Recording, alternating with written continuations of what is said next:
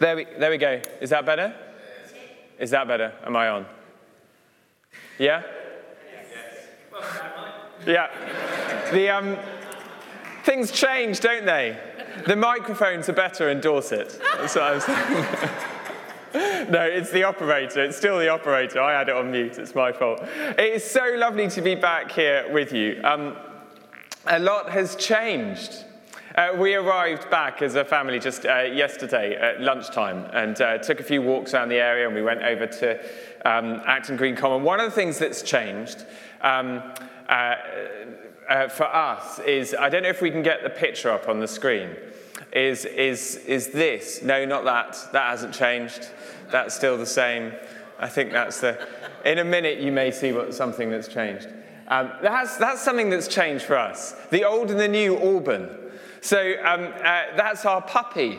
That's and his name is Alban. So yesterday I couldn't resist taking the opportunity of taking a photo of Alban outside St Albans. And it's a sort of picture of what's changed in the last 7-8 months or whatever, since we were last here. As I say, it is lovely to be with you and to have the opportunity to preach to you this morning. And things do change, though, don't they? Even as I look out at this congregation, some of you look younger than you ever did. Some of you have had haircuts. I can see Angela's had a haircut. Change happens. Sometimes change can be a little disconcerting when change happens. Sometimes change can be exciting. A question I want to ask as we look at this subject of new wine and new wineskins is what's change and what's new? So change always happens in life. It was, I think it was a Greek philosopher, I had to look it up, called Heraclitus, who said that the only constant in life is change. We're quite familiar with that phrase, I expect. The only constant in life is change. But the thing is, there will always be change, but there isn't always something new. New life, new hope, new purpose, new wine.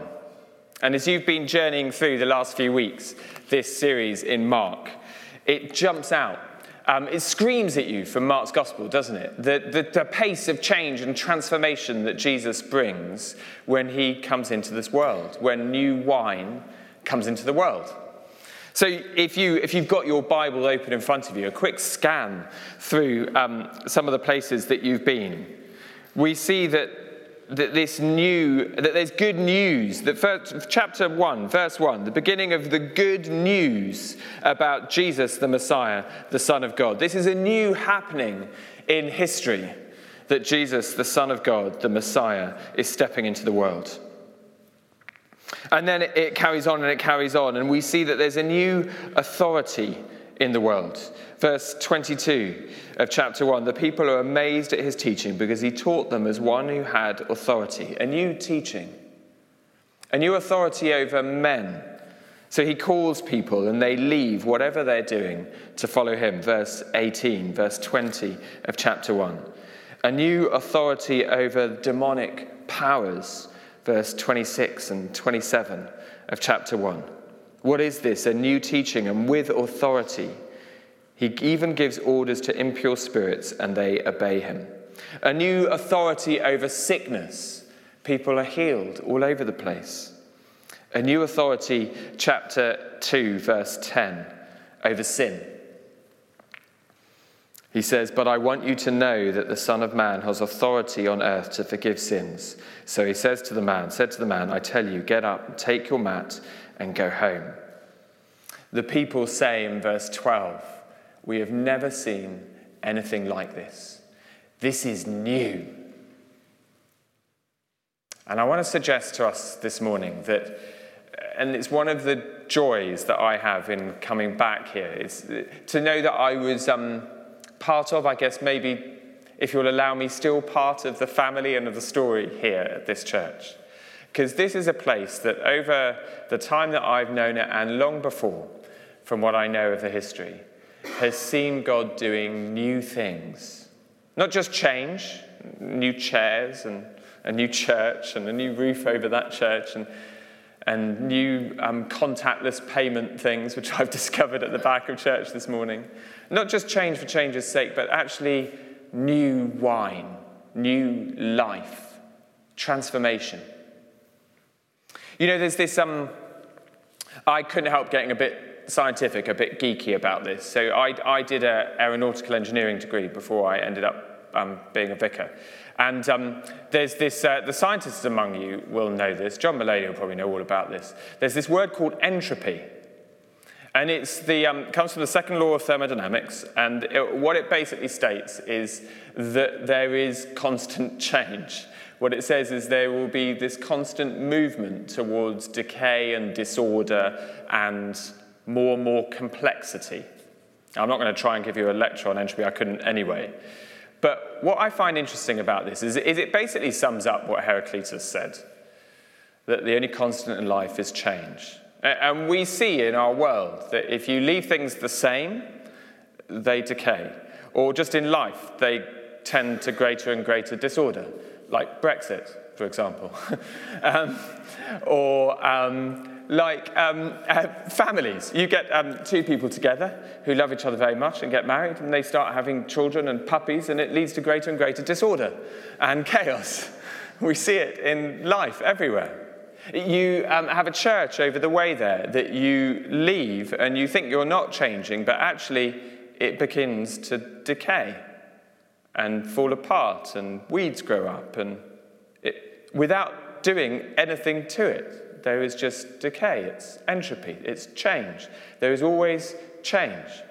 The question is whether you can find a church or a community, or you yourself, a place where there's newness and new life. And that, of course, is the story of every Christian. It's the story of the Gospels. It's the story, by the grace of God, of this church, and of so many in it, and of St. Albans, where there could have just been a decay, an entropy. There is actually new life.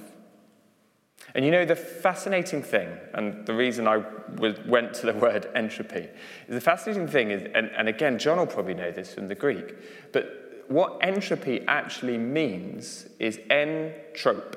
It means inner transformation. Inner transformation. And so what I want to suggest to us is what the gospel offers to us, what Jesus offers to us and continues to offer us with new wine and new life, isn't change for change's sake, but it's not entropy, as the second law of thermodynamics would describe it, but entrope, inner transformation, new life. And the challenge of the gospel is that some people don't like this new change. They don't like change. They think it's just change. They don't recognize that it's new life. And so they try and fit it in with their way of doing religion. If that doesn't work, then they throw the baby out with the wine, as it were, in Jesus. That's the urge of these verses in Mark's Gospel. It says, don't try and fit it in with your normal pattern of life.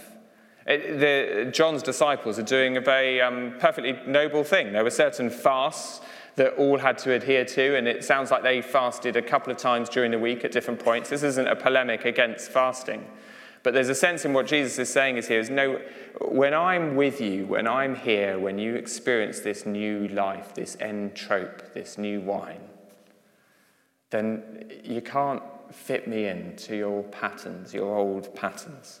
In the same way that you can't, he uses the classic example, pour new wine into an old wineskin. It just won't work. I think a challenge for us as individuals is to keep asking God for more new wine and to expand what he's doing in our lives, to deepen what he's doing in our lives. Because, of course, new wine, when it was put in a new wineskin, would carry on fermenting and growing and stretching the skin that it was put in. Are there areas of your life that you continue to need stretching or growing? Are there areas of this church's life that are going to need to continue to be stretched and grown or changed or moved because God is doing entrope rather than entropy? in this community. I want to tell you a story, if I might, of the kind of thing that I mean from our new context, if you'll indulge me with a story. There's a lovely couple that have come to faith in the last term. And Kaylee, the wife, is helping on our current Alpha course. And she said, not for the first time, just last week, she was describing another story of something else that God had changed in her life. And she just said, my life will never be the same, will it? I said, no, it won't ever be the same. It'll be better, but it won't ever be the same. She is rejoicing at the moment. She's kind of in that honeymoon period at the pace of change that Jesus is bringing in her life. I remember the evening I went over to their home. Adrian, her husband, had come to faith 2 days earlier. And I went over one evening to chat with them and to pray with them and really to hear Adrian's story. Because to my knowledge, he was the first person that had become a new believer in our church since I'd arrived. So I wanted to hear firsthand his story. As I went there and as we spoke, it became very clear, very evident that actually that night was about Kaylee and her appointment with the Lord and her coming to new life and receiving Jesus for herself.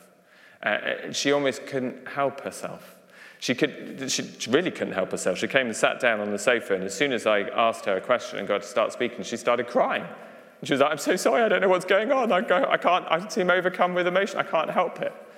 Because new wine was being poured in to a new wineskin, and she was being changed. She came to church the following Sunday and told me something I hadn't realized. She said they've got 3 beautiful young children. And she said, actually, I've had postnatal depression for the last, since the youngest was born, since William was born. I've had postnatal depression for about, I think it's 14, 15 months, years. And she said, that night when you came over and prayed for me, it went. I woke up the next morning with a love for my family and for my husband that I've not had in those 15 months. She came to church and she was just grinning, and she said, I asked her in between the services, how's it going? And she said, I've never experienced church like that. She said, I've come before, I've got stuff from it, but today I just can't help thinking it's true. It's really true. Jesus is true. He's amazing. She told me on the night she became a fit Christian, she was worried because she felt she'd never be able to share her faith with anybody. She'd never be able to tell anyone. And yet, weeks later, she was inviting more of her friends on Alpha. And last week, she went to visit a friend in Trowbridge whose marriage looks like it might be falling apart, and was praying for her. And by the time she'd left, there was a new hope for them in their married life. And the day after we'd been speaking, she was about to start an Alpha course on the housing estate near where she is. You see, when Jesus, new wine is poured in, new life happens and change happens. And sometimes that change can feel uncomfortable, but it's not entropy, it's entrope. New wine. I want to encourage you in this place and coming back to this church. As I say, I see change happening. In fact, in many ways, it seems that the pace of change has increased since I left. The stop has been taken out of the bottle. And it's wonderful to see so many of the changes. Last night, as I say, I had the opportunity to go and pray again in the prayer chapel, the new prayer chapel at St. Albans. What an amazing place. Richard gave me the key and said, well, if you want to go off and pray. Just like he did in December 2013, when I came down for the first time, he gave me the key and said, why don't you go and pray in there for a bit? And the story began. And there is so much change, but what encourages me in this place is it's never change for change's sake. It's always Jesus. It's always driven by new wine and trying to create new wineskins and new ways in which we can be stretched and grown. I keep saying we. Maybe I should be saying you now, us. In which we can be stretched and grown by this new wine. And I want to urge you as well. Like Richard mentioned, you're looking at trying to sign up for membership and to think about stewardship and what we give to the Lord because of everything that he's given us. I want to encourage you. I'm no longer one of the team here, so I'm not sort of appealing for your money, but I want to say that when you find a place and a community where new wine is happening and new life is happening for you and for the church, and you can see it happening everywhere else, sign up. Give everything that you can, time, prayer, money, to continue to see that new life happen.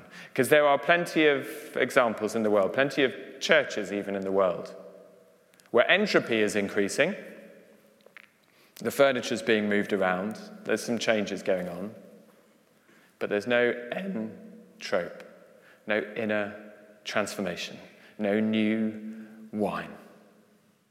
But here, there is. And it's a special place. And it'll always be a special place for us and our family. We miss it in many ways. We're fine. We love where we are. And we love our new church. But this is a special place. And it's a thrill to be back with you and to encourage you in some way and to celebrate with you, again, the new wine that God has brought into this place and is bringing into this place. And I'm going to pray for us as I close and pray for you.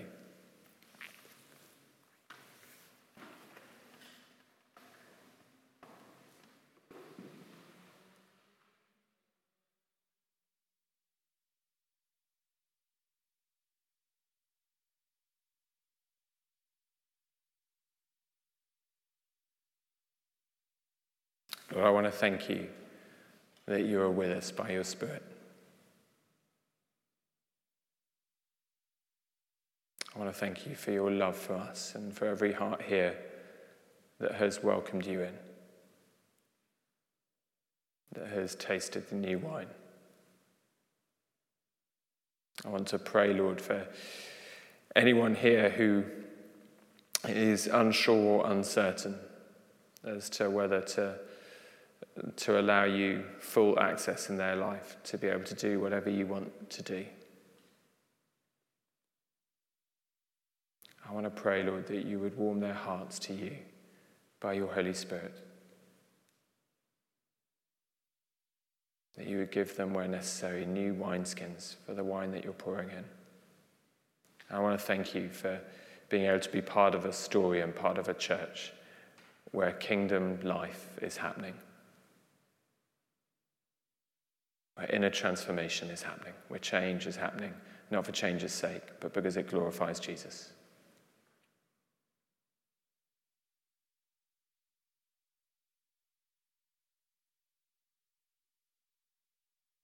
Lord, fill this church and fill St. Albans with your Holy Spirit.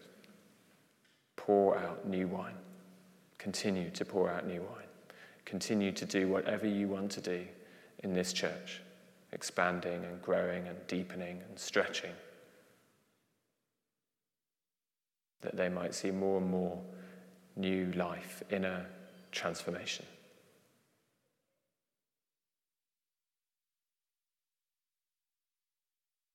Amen.